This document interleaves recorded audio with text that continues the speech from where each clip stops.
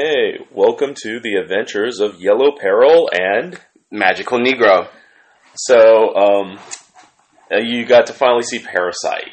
Oh, heavenly Jesus. You don't have to watch all of it, but like you get about 4 or 5 episodes in. I'm probably going to watch all of it, because it is a very good show. Mm-hmm. It's just like, I'm paused at episode 4 right now, because I know, from the summaries, I know some shit's happening in episode 5 and 6. And I was like, I don't know if I'm emotionally capable of this right now. It's a good but intense show. Did you know they put out a live action version? I didn't know. I saw there was a trailer. I wasn't sure they already had it out. They did it in 2 parts. So part 1 is already out in Japan. Who the fuck knows if it's going to come out here? And then part 2 is supposed to be released this April in Japan. Okay. So I'm like, I'm very much want to watch this, but also I feel like a lot of the shit that happens in the cartoon, if it was live action, would be a little too horrifying. Right? Yeah. Right? I was like, well, I don't know how much. I'll let you know the manga's already done. Yeah. The manga's been done. So it's like, if you, like me, I got to the point where I kind of know what happens next. I just read through all the manga. Yeah, I looked it up and I was like, oh, thank goodness for that at least. But they're also doing a good job of pacing it. Like, they're cutting, like, they're shortening some stuff, but not in a stupid way. So it's like, I mean, just Jesus. Yeah. Jesus. I was like, what is happening? What episode did you get up to? I actually had to stop in the middle of episode 4. I stopped just as, what's her name? The parasite that's his teacher decides to leave. And then she's like, when I took over this body, I heard a directive. It said, devour this species. I was like, that's not cute. And so I'm like sort of there because I had to like stop. But I'm like, I really am enjoying it and also horrified by it. The thing that I like about Parasite is it really does the superhero trope better than a lot of stuff, because his family, his friends, all the interpersonal relationships remain relevant, and him trying to keep it secret. Yeah. Like, I mean, just heavenly Jesus. The heads eating and like the morph. I don't even know what this means. At one point when he's like, she has 2 morph forms at least, and I was like, I don't know what that means, but I'm terrified. You're like, what I already saw is fucked up. Yeah. If we're counting more, it's already worse. It's already worse. Right. But I'm probably going to keep watching it. I'm trying to debate if I should try and track down part 1 of the live action or not. If I do, it's definitely going to be during the day. I'm not going to watch that shit at night. You know what? I'd wait till you watch further, because the thing is, if they're only doing it in 2 parts, they may cut the story much more in the live action, so you may get spoilers, you know? That makes sense. So, on the note of anime, I've been watching... So, there's a series. It's sadly mediocre, because it has good parts, but the mediocre parts are just kind of like, guys, Log Horizon.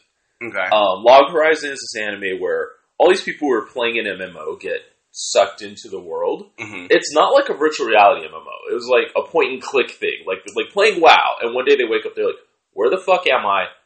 Oh, shit, I'm in the game, right? And, what's really interesting about it is they actually play with the fact that, you can start figuring out exceptions to the rules of how the game works and start changing the world itself. And this episode that just came out, I was just watching it before you got here, had this amazing point which was fucked up. Like, so they have the NPCs, the role are called People of the Land, and they're fully sentient. Uh-oh. And so, like, one of them basically is traveling along with these adventurers. And this girl who, it's like fancy, so she's a bard, right? Mm-hmm. And she goes around, she's always doing music, and she's always been complaining about, she's like, everyone's like, oh, you're such a good musician. And she's like, well, actually, in the real world, my dad was a professional musician. And she's like, I don't really have talent. I'm only okay, right? Oh. And so she's got all this self-esteem shit. But basically, the NPC guy who's with her is like, he says something like, oh yeah, like, because of you, I've gotten to hear something, a new 42. And she's like, I don't think we understand each other at all. Mm-hmm. And they also brought up the fact that apparently there's an auto-translator that everyone has, and so things are not always coming through straight. And he's like, okay, wait, what did you hear me say? And so he has to break it down to her. He's like, no, for us, People of the Land, 42 means music, because we've only had 42 songs. Oh. We only know how to make 42 songs. That's why every time you come and play music, everyone is falling over crying, because it's a new song. It's a new song. That's really interesting. And I was like, that's fucking deep. Like, oh shit, right? Oh. Like, because they were like, yeah, before you adventurers came, we always just thought this was all the music that can be. Damn. Yeah. What a that's a horrible life. Yeah. Any life without Beyonce is a horrible life. Let's just say that. That would be hilarious. You make your whole new living just doing covers of other people's right? music right? that no one knows. Is like only the other adventurers like, oh, okay, I missed this song, and everyone else is like, holy fuck. Seriously, I'm like, okay. Damn, that sounds interesting. I might take a look at that.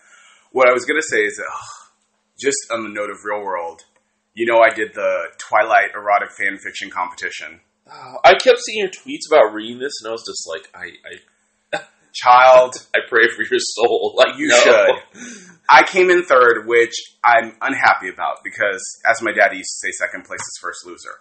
But those people who took it first and second, I don't even know. I don't even know. There was doggy sex with like a father wearing a dog's head. There was... And I know you don't mean like a costume dog set. No, I do. I do. Okay, thank God. I was going to be, is this some fucked up decapitated dog's head? It's the Twilight Bella's father goes off and like puts on dog's head to seduce Jacob Black and is like, I'm the only bitch you'll ever need. It was so much.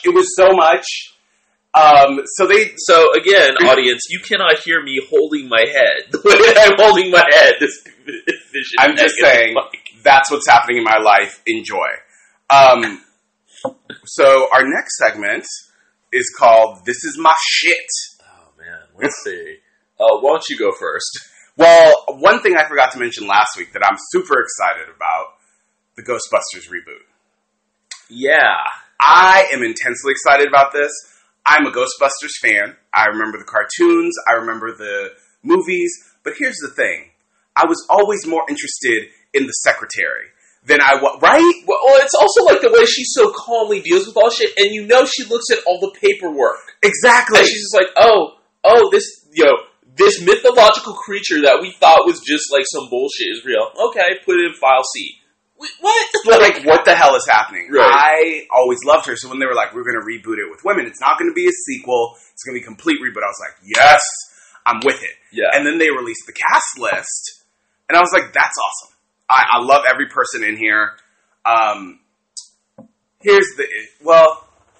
Number one, men lost their damn minds. Minds. They always do, right? I know, but then after like, what was it? Which movie company was it said they would have no female leads? I think it was whichever one put out Sucker Punch, because that was their first female lead movie after they made that declaration, and I was like, why this gotta be the first? It's just gonna prove to you it's just a bad movie. It's not about it like being a female-led movie. But I mean, like the amount of movies which just refuse to have women leads, and the women have to fit certain standards if they do get to lead. It's like, and you're complaining. Oh, fuck you. Like, fuck you. It's a reboot. It's not like they're touching your precious Ghostbusters. And let's be real, that third movie was gonna suck. Let's just be honest from the jump. I mean, what we're really real about, the second movie wasn't great. You were just riding along for the fun. Okay, I'm going to say I like the second movie more than the first because of three things. Rick Moranis, Sigourney Weaver, and the Stay Puft Marshmallow Man. Like, no, that was the first movie. What's that? That's the first movie. The Stay Puft is the first one? The first movie. The second movie is The Slime. Oh. I don't even know. Did they do a third movie? They didn't. They've been talking about it. Okay. But yeah, because I mean, the second movie, it was just like, I was like, okay, it's more cracktastic stuff, but I do have to say that permanently painted my mind whenever I hear Viggo Mortensen sing, because I'm just like, Viggo the Carpathian. Oh, Jesus. But yes, I loved that series. My one issue is, let's talk about the photos that have been coming out since this announcement. Oh, I haven't really peeked in. Okay, so here's the thing. All these people are cutting together, like, photos of all four of the leads. Okay. To be like, these are the new Ghostbusters. Okay. The white women, Melissa McCarthy. Okay. Kate something from Saturday Night Live. Okay. I can't remember. The woman who wrote Bridesmaids, whose name I can't remember again. Okay. Again, I love them all. And Leslie Jones, who is the black woman from Saturday Night Live. Like, number one, Kate and Leslie, who are both from SNL, are one of the only reasons that shit is still funny. Mm-hmm. The images they've pulled are all these white women, like, looking elegant in gowns and stuff, and it's Leslie, like, in a button-down t-shirt with a crazy-ass comedy face on. And I'm like, now why? Why the black girl gotta look all crazy? The rest of them are in, like, elegant evening gowns and posing and all this. Yeah. But all of a sudden, this makes me nervous. I mean, and it's not the movie's fault. But these are fans doing it? Well, these are like news sites doing it when they're like pulling images to be like, but these it's are... not necessarily the It's not necessarily the studio. Let's not lie. This is also a media thing, too. Right? Exactly. Yeah. So that's happening. I'm really glad that Kate, what's her name, is in it. Kate Fuck. It's going to bother me. It's Saturday morning. It's Saturday morning. we are not thinking clear. But if you haven't seen it, recommendation, Vag the Mag, which is you told me about this. It's a YouTube series that Kate was in before she was on SNL, and sadly there are only 6 episodes. But the main character is a woman who worked at a fashion magazine and minored in women's studies, and then the fashion magazine is bought by 3 rich, white, elitist feminists, quote unquote. And it's really her sort of wars with them. And it's not making fun of feminism so much as making fun of, like, this privileged white feminism. Like, they give this whole speech about how the magazine is for us. There needs to be a magazine for us.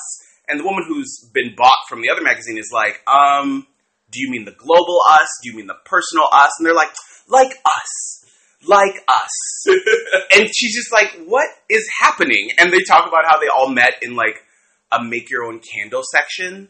And they're like, and then she asked if we could use these candles for ear candling, which we thought was such an important question. And so it's really interesting because it is this, like, really intense... if you've ever worked in a feminist organization with those sort of elitist white feminists, you will laugh your ass off. Like, there are problems with it, don't get me wrong, especially with the fact that, like, the one woman of color in there is, like, odd. I don't know what's wrong with her, but there's something off. You know, it's really interesting the way this, like, kind of dehumanization code comes in on everything. Yeah. You know, from the photos to, Because I'm just like, she's obsessed with roller derby, which is fine. Roller derby's awesome. But she seems to be unable to, like, it's just weird. Watch the 6 episodes. They're a quick watch. There's some great, funny lines in there. There's some really call to task about, like, the idea that women doing it's just watch it. So I just watched last night Falcon Rising, which is on Netflix. It's a Michael J. White movie. Okay. It's basically... Oh, is this the martial arts movie? Yeah, he just beats people's asses. Okay. Which is great because I'll see that. People bring guns, people bring swords. It's like, no, it's Michael J. White. Like, you brought all these things to a Michael J. White fight. I'm sorry. You're fucked. You lost. It's interesting. Let's not lie. You know, action movies are generally problematic. Mm-hmm. It's less problematic than I would expect. Okay. But that doesn't mean it's perfect. Basically, he's an ex war vet. Mm-hmm. He has a lot of PTSD. So at least it's not just like, I'm just this uber awesome Navy SEAL type. He's like, keeps having flashbacks when shit pops off. Okay. His sister basically volunteers in Brazil. Uh-oh. She's basically, like, trying to stop child trafficking. Uh-oh. She gets beat up and put in the hospital, and so he's like, nope, I'm going to come fix this. Uh-oh. And, of course, the cops are dirty and all kinds of dramas going on. And so, I mean, positive things. Like, hey, I felt like, you know, even though they do show, like, there's girls on the street, they didn't spend a lot of time. They didn't do the usual, let's really sexify it. Okay. You know, they just kind of pull the camera across real quick, and, like, the most risque was pretty much, like, 90s fly girl gear. I mean... Which, you know, I mean, I'm like, okay, you just want to show that this is going on, but we're not really going to sexify it, which is the usual thing that happens. Yeah. But there is a point when he comes to a villain's hideout, and they've got, like, they have women who at least look like they're not teenagers, but, you know, it's like, oh, look, they're running around like bikinis and stuff, and I was kind of like, you know, and there's a main villainess who it's like doesn't really get to do a lot, which is kind of sad. And kind of interesting considering the way women have, like, stepped up their criminal game, especially in certain South American countries. Well, especially. Like, the thing is, she's still lieutenant, which is, you know, but still, you know, Michael J. White beating people's asses. That's always a plus. It's always interesting to me how these action movies have to take it to South America or Africa, or, you know, if they're trying to be somewhat socially conscious, Eastern Europe or Russia, to deal with, like, the child trafficking laws or something. Right. As if that doesn't happen in America, as if we ain't got dirty cops here, as if this shit couldn't go down in, like, LA or New York. Well, it's like the way they want to do it, if it's going to be in the U.S., it's like this one case. Yeah. Like 3 people. It's not like people are systematic. Systematically, people are not just getting trafficked all the time. And, like, people are just like, yeah, that's cool. Like, exactly. Like, whenever they try and do, like, the abuse of power storyline with the cops, is always like, look at this one circle. No one else knew what was happening. They're the only dirty ones. And it's like, I still remember someone saying, I think it was Margaret Cho, talking about Law and Order, and saying, and I could totally be wrong about who said it, but she goes, Law and Order is on every channel. Is that to fool us into thinking there actually is law and order in this country? Is that why? Is that why there's so many versions? And I was like, yeah. Because if you watch those cop shows, the bad guy's almost always caught. When he isn't, it's a huge big deal. Like, he got away. He's going to come back. And I'm like, no. Well, and it's also the thing where it's not like they have a bunch of shit where they go, I'm not really sure if this guy did it. Right. But I'm still putting him in because I need to do my job. Yes. Or I'm pretty sure this guy didn't do it, but the political pressure says I gotta put someone in, so you're the one. Exactly. Or just the fucked up shit of like, yeah, this guy does other bad shit, but I'm putting you in on this charges. Not because that's gonna make shit safer, but just cause. And the closest they'll come to it is like, oh, this person committed the crime, but like there's some saving grace about why they did it that makes the cop not charge them. And I was like, I love that that's the point you're going to take, that the cop didn't charge the person, which never fucking happens. Well, it's like there's this one point that I thought was really interesting. So one of the cricket cops does something I'm kind of like, I'm not entirely sure that was a bad thing. Him and one of the other cops, they're basically staking out the area where all the child prostitution's happening, and some rich dude pulls up in a car.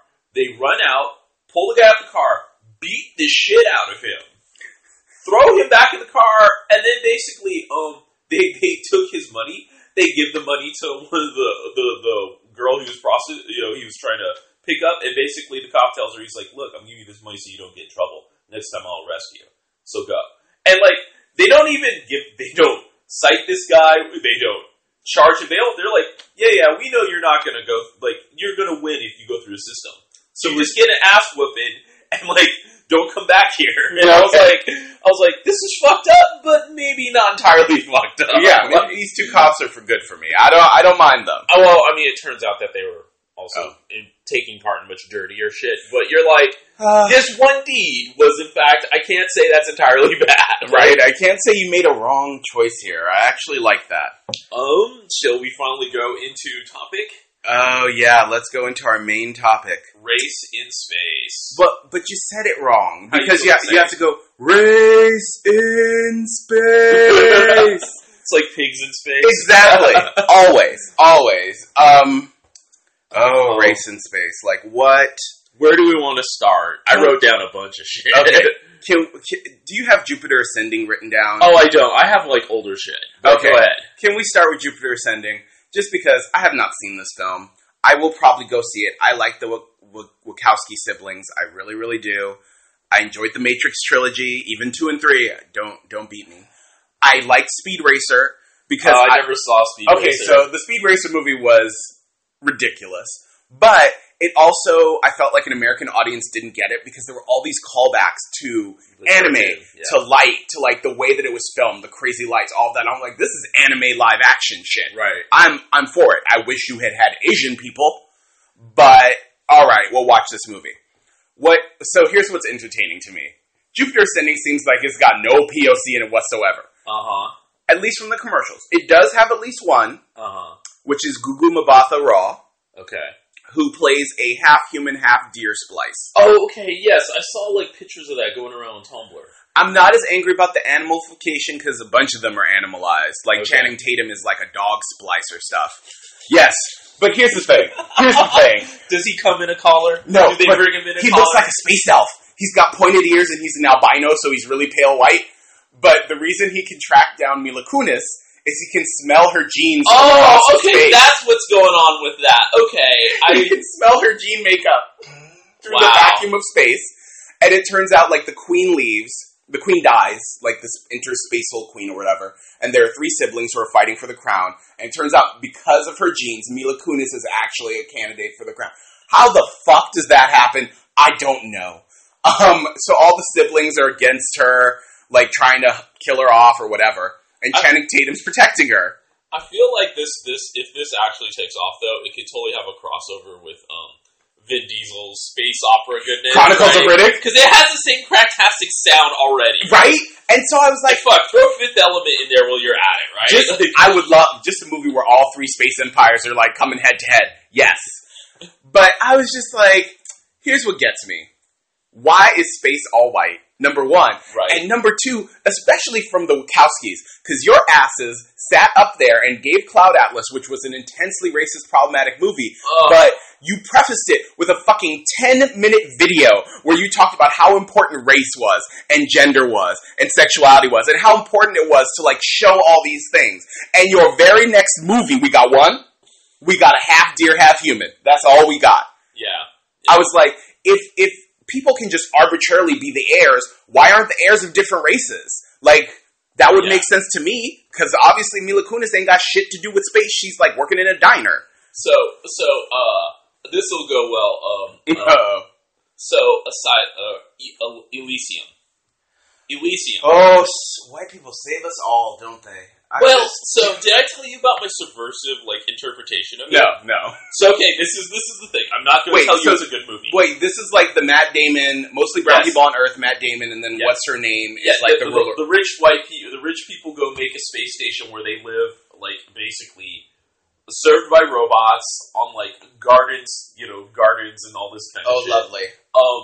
Well, okay, so you start in LA, which they chose this basic post-apocalyptic nightmare world with, like, robots, like, robot cops, which have programmed police brutality in them. Oh, right? So I was like, well, that's accurate, because pretty much when we have robot cops, that's exactly what people are going to do. Yeah, right? real time. But, so, Matt Damon gets in an industrial accident. They're like, you got a week to live from the radiation poisoning, and, unless you can get to one of these magical cure-all machines they have in the space station. Mm-hmm. He basically gets in with a Latino gang who have been trying to smuggle people into the space station. Okay.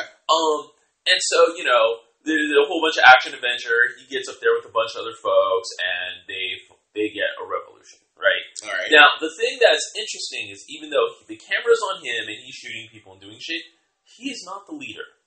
He is basically a crazy white dude with guns. And all the Latino folks seem to have their shit together. They have spaceships to get to space. They can hack into the codes to get into the station. And effectively, they're the ones who actually lead the revolution.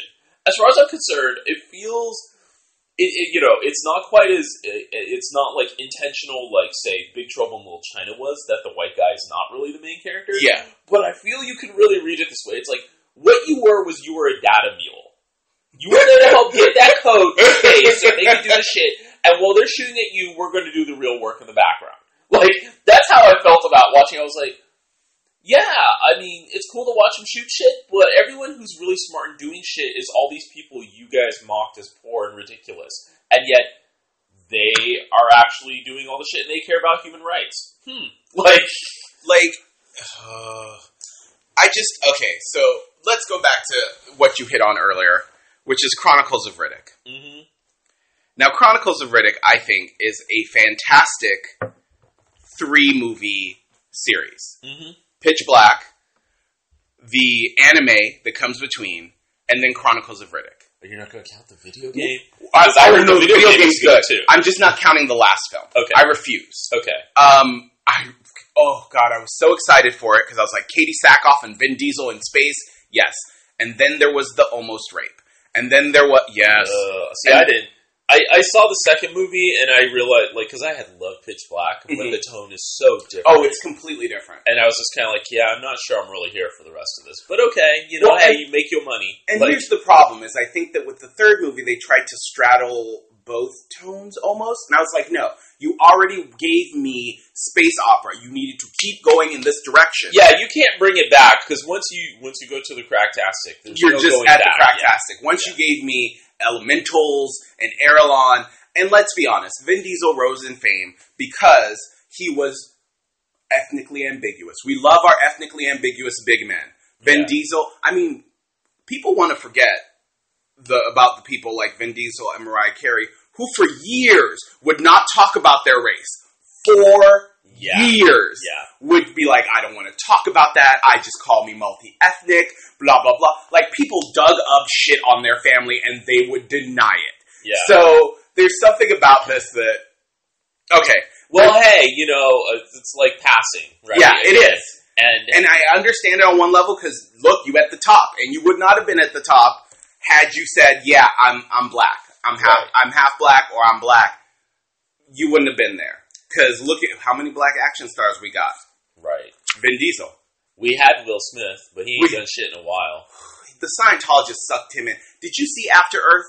Oh, I didn't. So talk about race in space. I was so excited because I was like, brown people in space. Look, child, that movie just, I'm not a science person. You know this about me.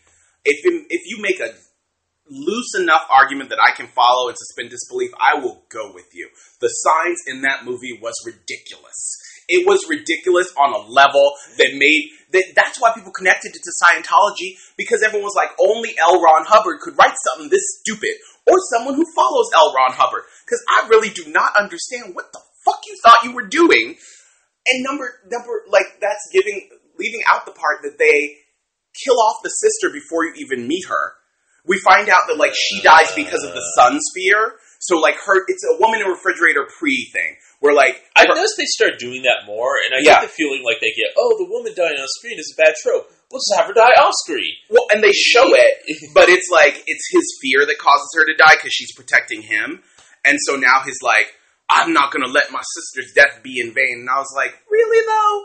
Like, could we not have had a brother and sister? Yeah. Could we not have had... when do we get the female warrior in space? When? Ripley's been 20 years ago. What we need is a sci-fi version of the comic Amulet. And they were talking about doing it with Willow and Jaden Smith. I know, right? Which I'm all for it for Willow Smith. Jaden Smith, his face doesn't move. I don't understand him as an actor because he's too busy having deep thoughts on Twitter. He's too busy having deep thoughts. Have you ever thought about the color pink? 63. Think about it. Like, no, my favorite is people in ancient times didn't go to school and they were smarter than all of us. They also died at 25. Now, this is the problem with rich people. Like which people, in what way do you mean smarter than us? Right. Because I'm like, if you look at Europe, they were drinking shit water. Thank you. Okay, so we're going to discount them. Other people, like, you built all this amazing shit and you didn't have the wheel. Or, like every culture had some shit they were missing. And here's the thing. I can understand not sending your kids to school. Right. Because a lot of schools, school's just bullshit in many ways. They don't teach a lot of good stuff most of the time. I spent 3 years on the run from a gang because I went to school. Exactly. You know, so I understand alternate schooling choices. But there needs to be a choice. You can't just let your child run free and learn shit from Twitter, because then they turn into Jaden Smith. And who wants that? Twitter and Tumblr. It will teach your children wrong. Yeah, I don't agree with taking away someone's internet, but in this case... The Zoolander mode of education. It's in the computer. In the computer! Oh, God. So, yes. Okay, so I'll talk about something that's pretty awesome it's relatively awesome for race and space. The manga series Battle Angel Alita. I love Battle Angel Alita. Love it. It's definitely got some problematic elements, but like it's just so far ahead compared to some other things. Oh my god! So context is Battle Angel Alita is what do you want to say? It's sci-fi, starts cyberpunk and post-apocalyptic on Earth because Earth is wrecked, and then they get to space. And once they get to space, you realize how much everyone's abandoned Earth and how much tech everyone else they're like.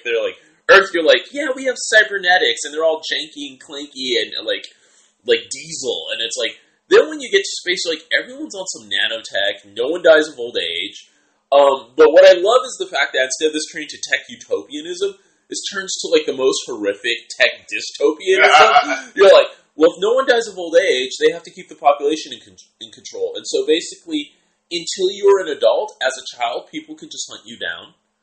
It's pest control. Yeah.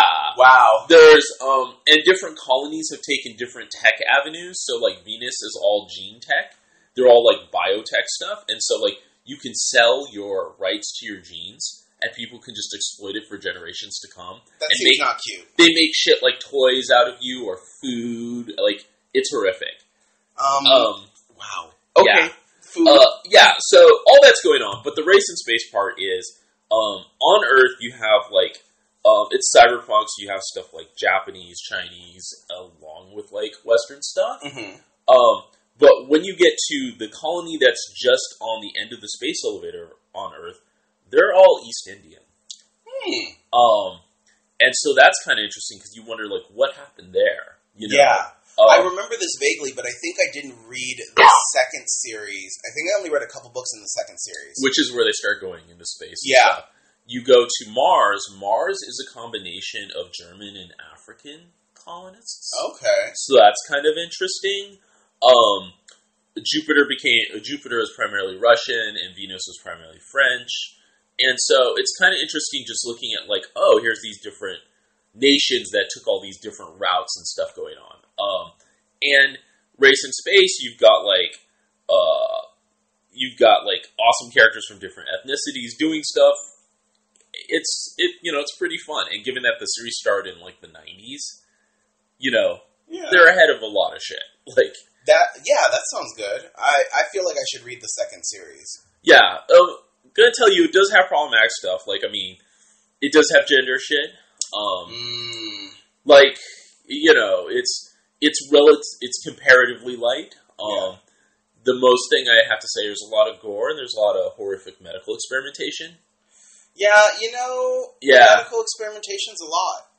I remember that from the first series, and it was a lot. Yeah. There's a lot even there. Yeah, I mean, at least they acknowledge the medical experimentation is fucked up, but, like... This is true. Yeah. Unlike a lot of other horrible things. Which leads me to the other one. Robotech.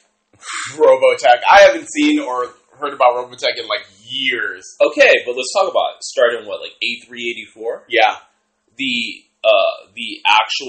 giant spaceship, the SDF-1, the crew is actually multi-ethnic. This is true. Because it was, it was rebuilt and put together by the UN, crewed by UN. Right? Yeah. One of your top people on the deck, Claudia, black woman, actually has natural hair.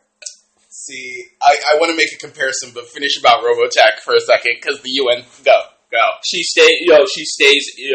keeps her role. She actually, there's her. You have Chinese folks on. Min-May's the most annoying person ever. But hey, like, sometimes you take what you can get. Right.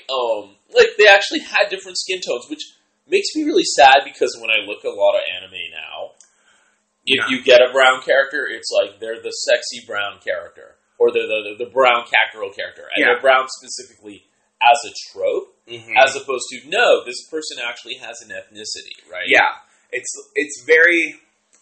I'm very interested in how many... Especially, it's interesting to me the animes that are set outside of Japan. I'm like, wait, but this is set in the UK. So there should at least be some East Asian people all up and through. And some South Asian. And some South Asian people. I mean, come on now.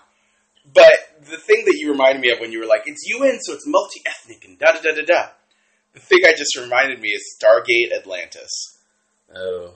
Where all the brown people are aliens. What? Wait, no. See, not all. Not in the beginning. Now, they are also like international oversight, whatever. Right. All of the international characters are like from white countries. Like, it's like the Scottish doctor and the Czech, like, physicist. And I'm like, okay, we just gonna ignore the majority of the world that's brown.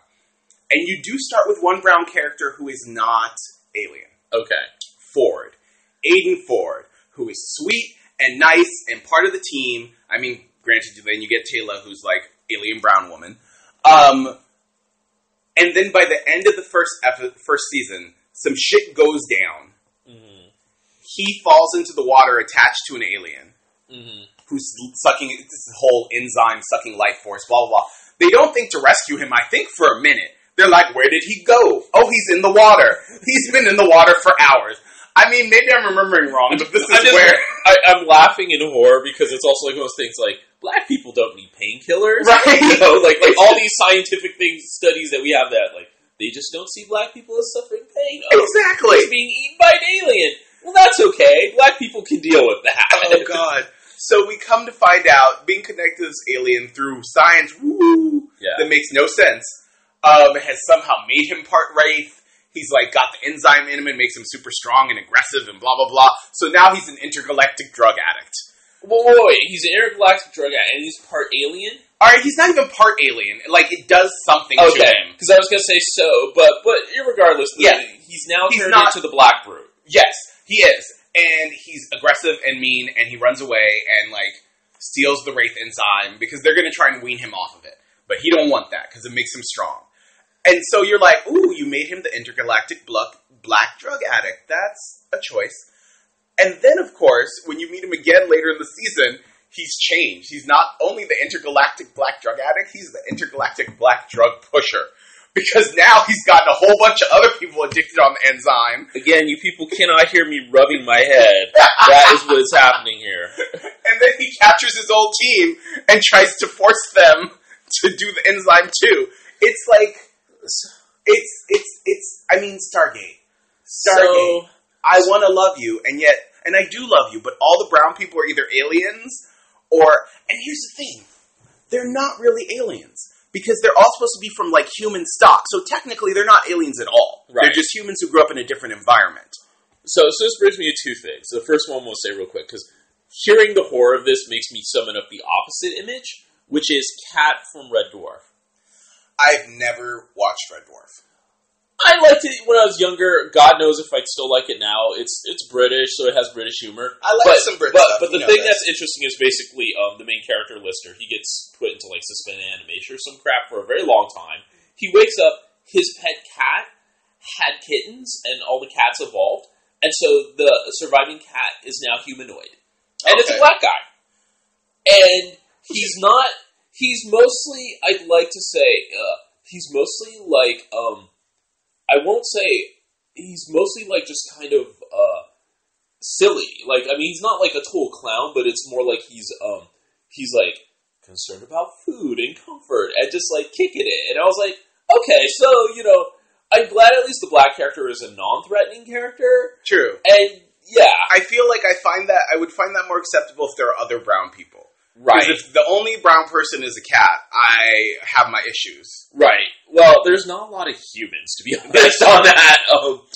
Humans are annoying anyway. But this actually ties to my other thing, which this made me think of, which was, because I've been watching DS9, which is amazing. It's good. And it was like, I just saw an episode where Cisco meets, like, he basically gets an almost romance with a woman who turns out to be a thought projection of someone else, who's they're basically brown. So I was like, oh, hey, look. But made me think about the way in which sci-fi, when it chooses to default aliens to POC versus not.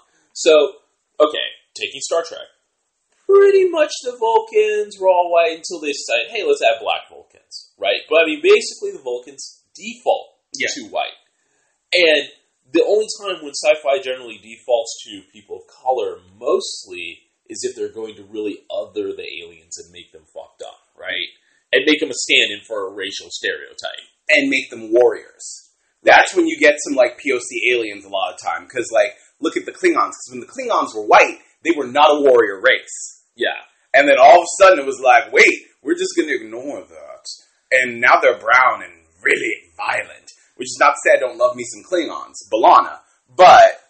yeah, it's an issue. So it's something I've been thinking about just recently, just because I'm like, it's interesting how you'll default one way, and then maybe you'll add some people of color just to diversify it, but they basically default to white, or they default to like something else, in which case then they become all fucked up. Well, and I also think that when they don't default specifically, even when they make the aliens look completely and utterly alien, they'll often add little tones or little things that are supposed to be evocative of people of color. Right. Like, the Predator. Why does the Predator have dreadlocks? Yeah. Why does the Predator have dreadlocks? Okay, fine. Predator's completely different from us with gross hair. Well, then comes the other question. So what do we have predators with froze? Do we? Do they have kinky hair? Because, or Avatar, where, they may be blue and giant, but they have all this shit that's, obviously pulled from native folks. And then there's, the drum circle around the tree. I swear, I went and saw that in the theater with a friend, and when that happened, I just started to moan and, shake. And she was like, what are you doing? I was like, I'm feeling the spirit. Isn't that what we're supposed to do right now? All brown people are the same, even when we're blue aliens. Look, I brought my candle. Let me go stand the swamp water for the pirates as well. It really was. It was like that moment of just ridiculousness. Yeah, and it's also interesting, just when we were talking about Stan, the other thing I wrote down was Firefly. Oh, Firefly. I hate you so much. I feel like I'm 90% on the hate and 10% on the love. That's real. So I didn't see it when it came out. Friends had gushed about it for years, and then it came out on DVD. And I was like, well, so many of my friends gushed about it, let me buy the DVDs. And I shouldn't have done that. No. I shouldn't have done that at all. I was like, Civil War Southern apologism plus Chinese erasure. Yeah. The Chinese are oppressing us, but they're oppressing us so bad we won't even show them on screen. Wow. Okay. But the Chinese people we do see are all street entertainers and food hawkers. Yeah. I was like, I need help here. You can't. Here's what killed me. And I feel like I read the series differently, for the first half of it than anyone else, because Summer Glau is mixed. And so I read both the Tams as some mixed race people. I was like, obviously Simon takes more after their white parent. And I was like, they're obviously from a mixed race couple, which makes sense. They're supposed to be from this higher class, which we are told they're the evil Chinese people. But then we get the flashback where we see their parents, and I'm like, nope, both parents are white. We're just going to ignore this? We're just going to ignore that Summer Glau is visibly a woman of color. We're just going to, okay. That's I don't know if it's gene modding. I don't know what you expect me to believe. But then when I talk to people, I found out that a whole bunch of people did not read Summer Glau as a person of color at all. And I feel like she falls in the same category that Keanu does. Maybe. To me, she was so immediately I was like, this is a woman of color. That it was interesting to me that, a bunch of my friends were like, no, I was like, okay. But then I also always read Keanu as a person of color, because he is. Yeah, but, this is the thing. It's yeah. And I feel like the mainstream in the last, 20, 30 years has edged it just a little more to where, we said about the ethnically ambiguous, enough white people are willing to give them the pass, and just go, okay, you're white enough. Well, Morena Baccarin, too. Yeah. No one wants to talk about her. I was like, she is obviously not white. But that also reminds me of Jesus, I know what you're going to bring up. I know what you're going to bring up. You know about the sushi tray. It's the bowl. I knew it. And there was a whole scene, so she's got her whole fake Buddhist, her Buddhist tantric practices. It hurts. And she's doing a ritual where she is washing her face out of a tray, a plastic sushi tray. And I know this because I worked in a Japanese restaurant, and I carried this tray full of food. I was 15, and I remember carrying these trays, and here she is reverently washing her face out of it in front of this giant fake gold Buddha. And I'm just sitting here okay, guys, look. Yes, there is tantric Buddhism, but you also have to understand it is such a small sect compared to the rest of Buddhism, which is basically enjoy your Catholic guilt differently. This is the thing, when people understand Buddhism, most Buddhism that you will encounter is a whole bunch of guilt. That's just the reality of how it's practiced. And you can tell me in the future that things are going to shift very differently. But I also wonder, how does, if that's the case, I want to actually see some other Buddhism. Well, that's what I was going to say. It would be completely different if they showed that, I forget what they call the women who are the sex workers. Yeah, there's a specific companion or something companion, like that. That's what it is. I love how in the future we have all these different words for it, so we don't actually have to talk about the fact that it's prostitution. But whatever. Serenity actually gives an okay presentation of, companionship and choice and, all that, so I was down with it. It would be one thing if they showed you that the companions all follow this specific Buddhism, but they are like in the minority, and that it'd be different if you saw other Chinese people. Well, yeah, see, that's what I'm saying, is I'm like, so you're telling me Chinese people took over the galaxy, but none of their practices are around, other than people are swearing very terribly in Chinese? God. I think what we're supposed to believe, is that the Chinese people who took over and are rich and whatever only stay in the core worlds, like the main, like, populous worlds, and that, Serenity just isn't there. They're on the outskirts a lot. But see, that doesn't hold up, because a number of times you go to core worlds, and I didn't see no Asian folk. Like, you broke into a hospital. I would have expected to see at least 50% Chinese people on the streets and in the hospital if you're telling me that they took over and this is their core. So, yeah. Yeah.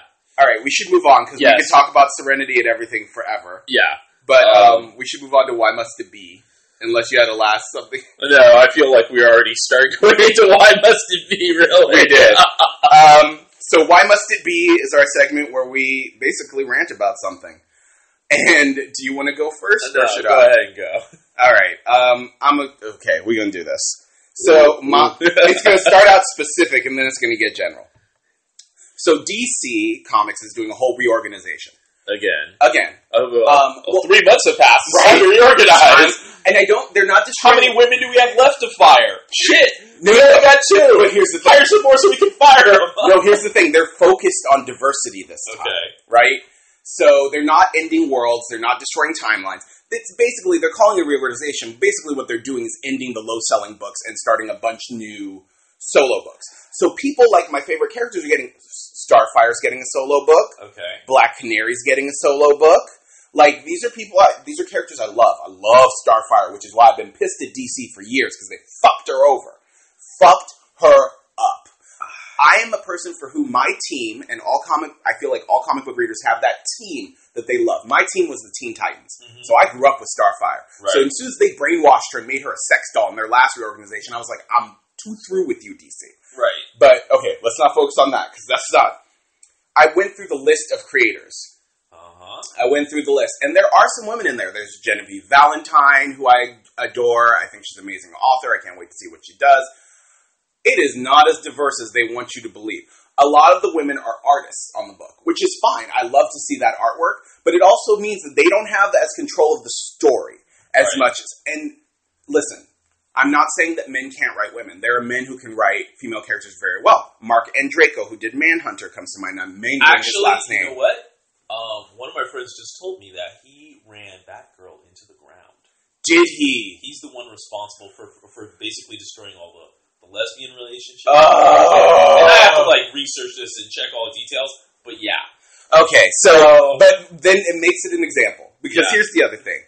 The flip side of that is that we know what happens when men take over a female-helmed comic and do horrible things to it. Batgirl, I mean, we only really need to look as far as Amazon's Attack.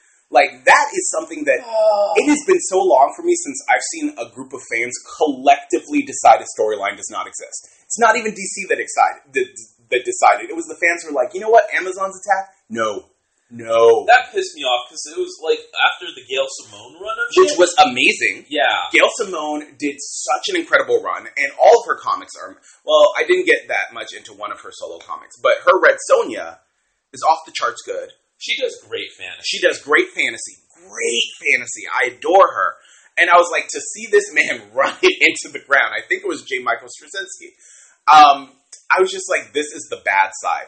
So I'm annoyed, but it also led me to this pissed off thing of POC creators. And whenever someone says we're going to do a reorganization for diversity, and they sprinkle in a few people here and there, but for the most part, it's the same old white male straight cis guard that has always fucking been there. I saw names on that list that I have seen on comics for 30 years, and that's fine. They have a history. Some of them I love. This is not a reorganization. You are not putting more diversity. When your women creators are still, I would not say above 2%, maybe 3%. It's not like you have hundreds and hundreds of different artists, and hundreds of books, where you're like, it's like, no, actually, you know, if you just hire 2 more women, you'd probably bump your shit up by 16%.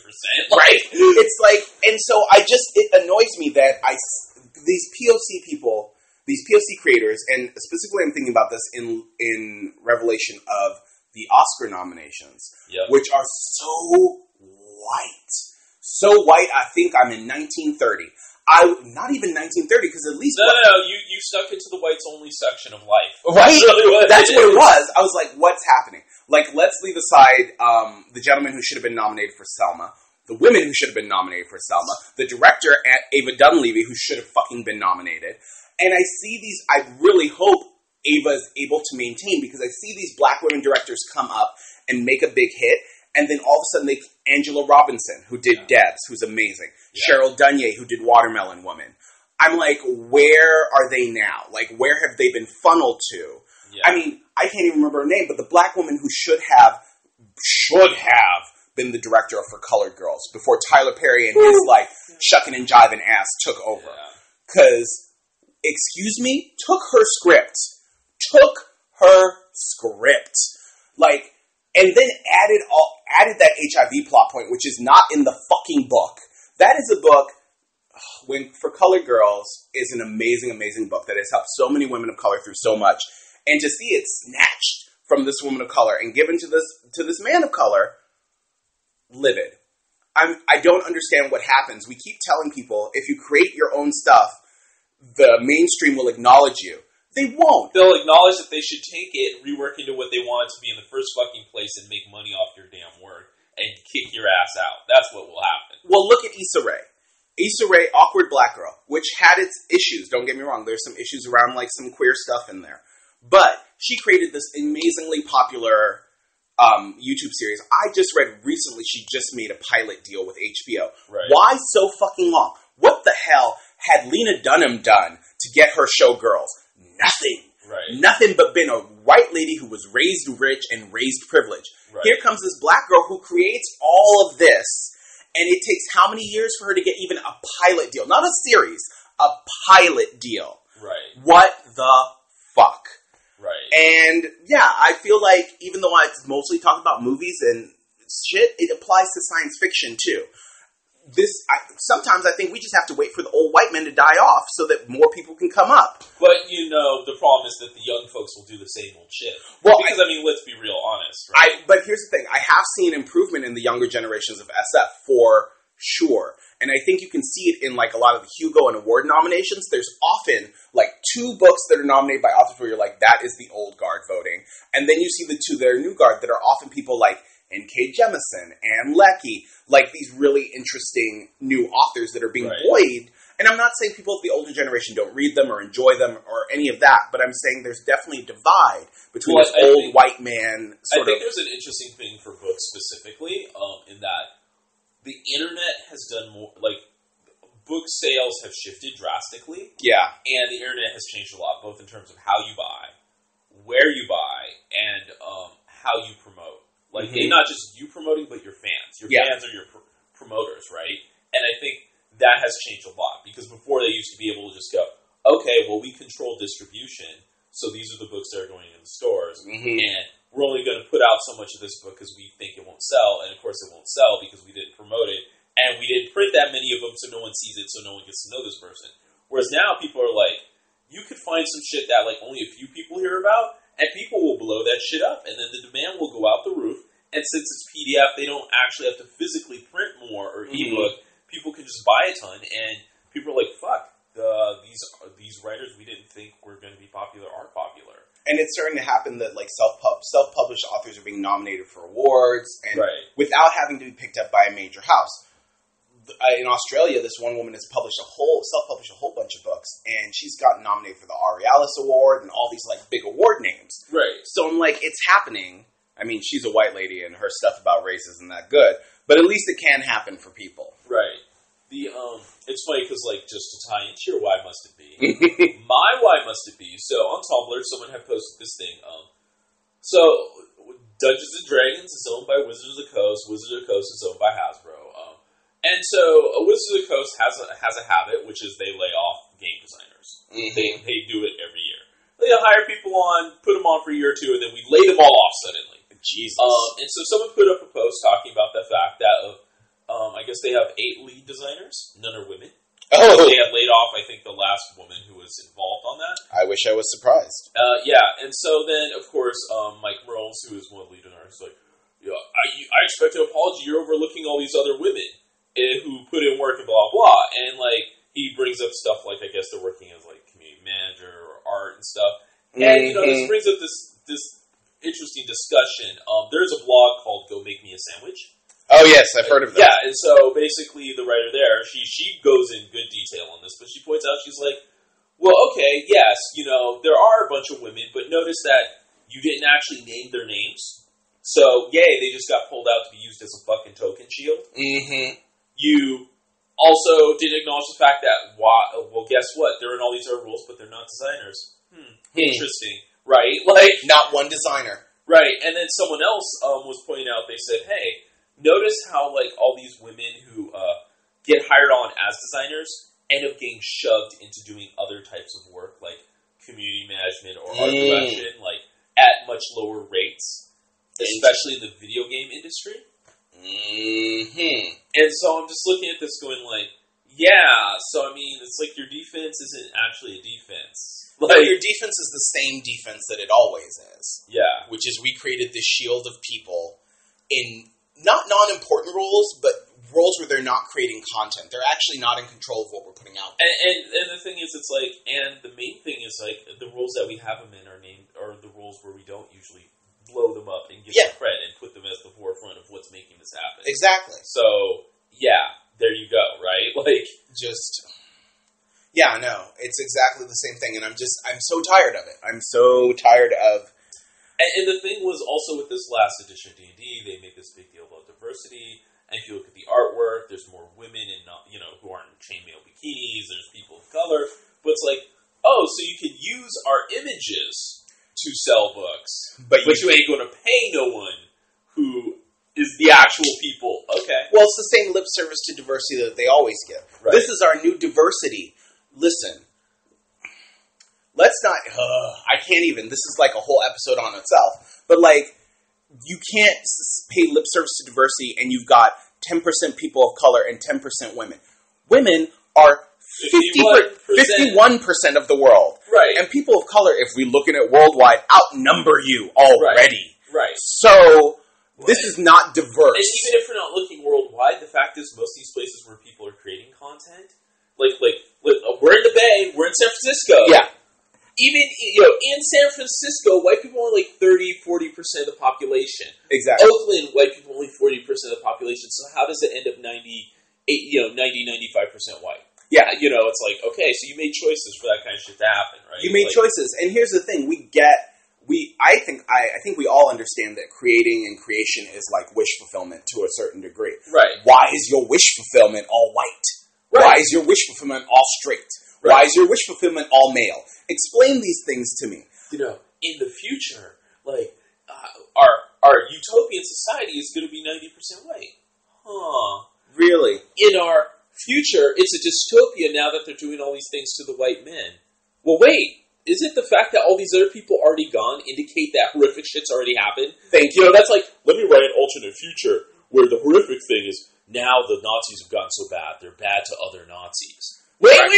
The Nazis have killed everyone else! Isn't that already the problem? Isn't that already an issue? Right. Why is there more? Why do they have to do more? Right. Like, and it's, yeah.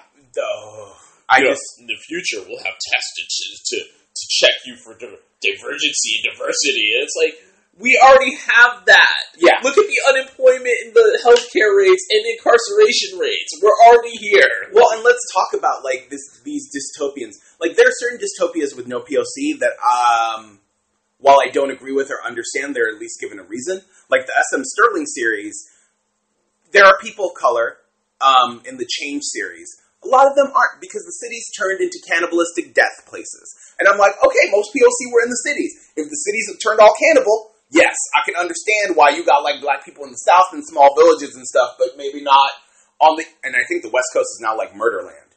So, okay, at least you have, or there have been books, urban fantasy books I've read that are set in, like, small suburbs in, like, Wisconsin.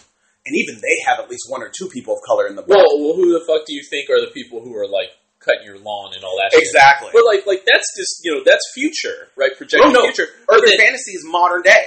Okay, but also then, like, let's talk about, like, alternate history or fantasy, and, like, it's like, so why are these also all white? And what's that say about your idea of an escapist magical world, where you have all these other things, but you can't have people of color, or all the women are even more oppressed, and it's like, in a certain way, I feel like, it's like, so what is the percentage that your book, or whatever you're making, is gore?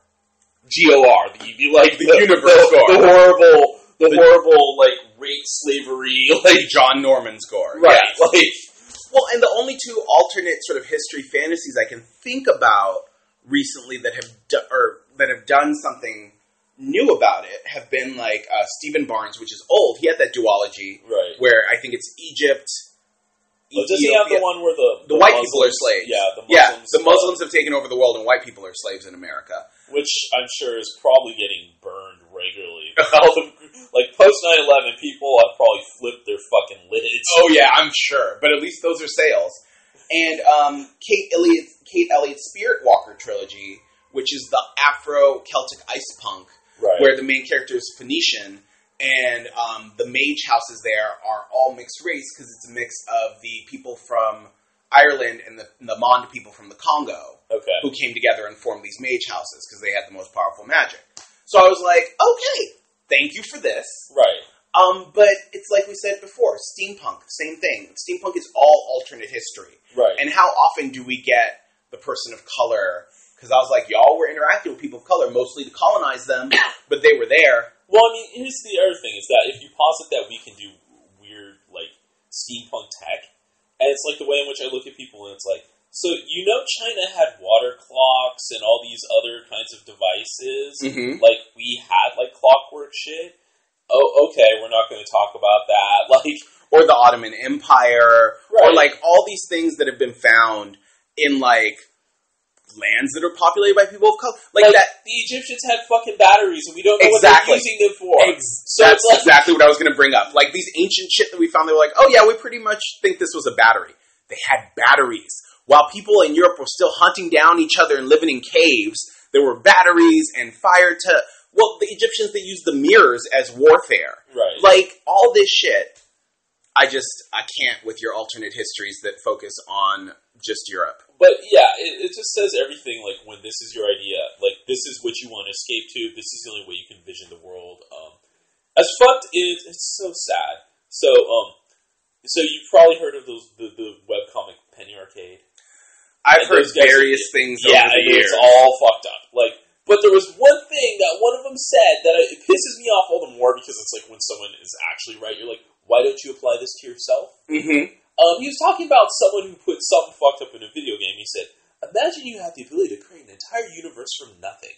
And of all the wondrous things you could create, the first thing you decide to make is AIDS. And he was talking about like putting something fucked up when you didn't have to. Yeah. And I'm like, okay guys, there you go. You're creating something of complete fiction. You have complete control over what appears in it. No one is forcing your hand. And you make fucked up shit. Why? Why? Well, yeah. I guess that's a great place to end it. This ended up being more of a ranty episode than I thought it would be. But it's Saturday morning. We're both tired. We're cranky. Things need to be ranted. Yep. Do you have a This I Command? Not at this moment. I can't think of one off the top of my head. I might have a potential one. Okay. I don't know if you've seen either of these movies. Let me see. I have not seen either of these, so I will watch both of these. Okay, so I have just handed Yellow Peril Stigmata, which is one of my favorite movies. Nia Long's in it for a second. Okay. And then Sky High, which is another one of my favorite movies. Which other friends have recommended to me. I just didn't have access to it, so I adore them both. Let me make sure the DVDs are in there. Yes, they are, because I do that. I've done that before myself. And so before we sign off, we should let everyone know there's an email address. If you have a question or a comment or a topic you want us to discuss, anything racist or problematic sent will be read out loud over the air and laughed at. Or that's not an encouragement to send shit like racist, problematic shit. Really, it's not. So the email address is yellowperil.magicalnegro@gmail.com. So send us any questions or comments there, and we will join y'all next time. Catch you later. Peace.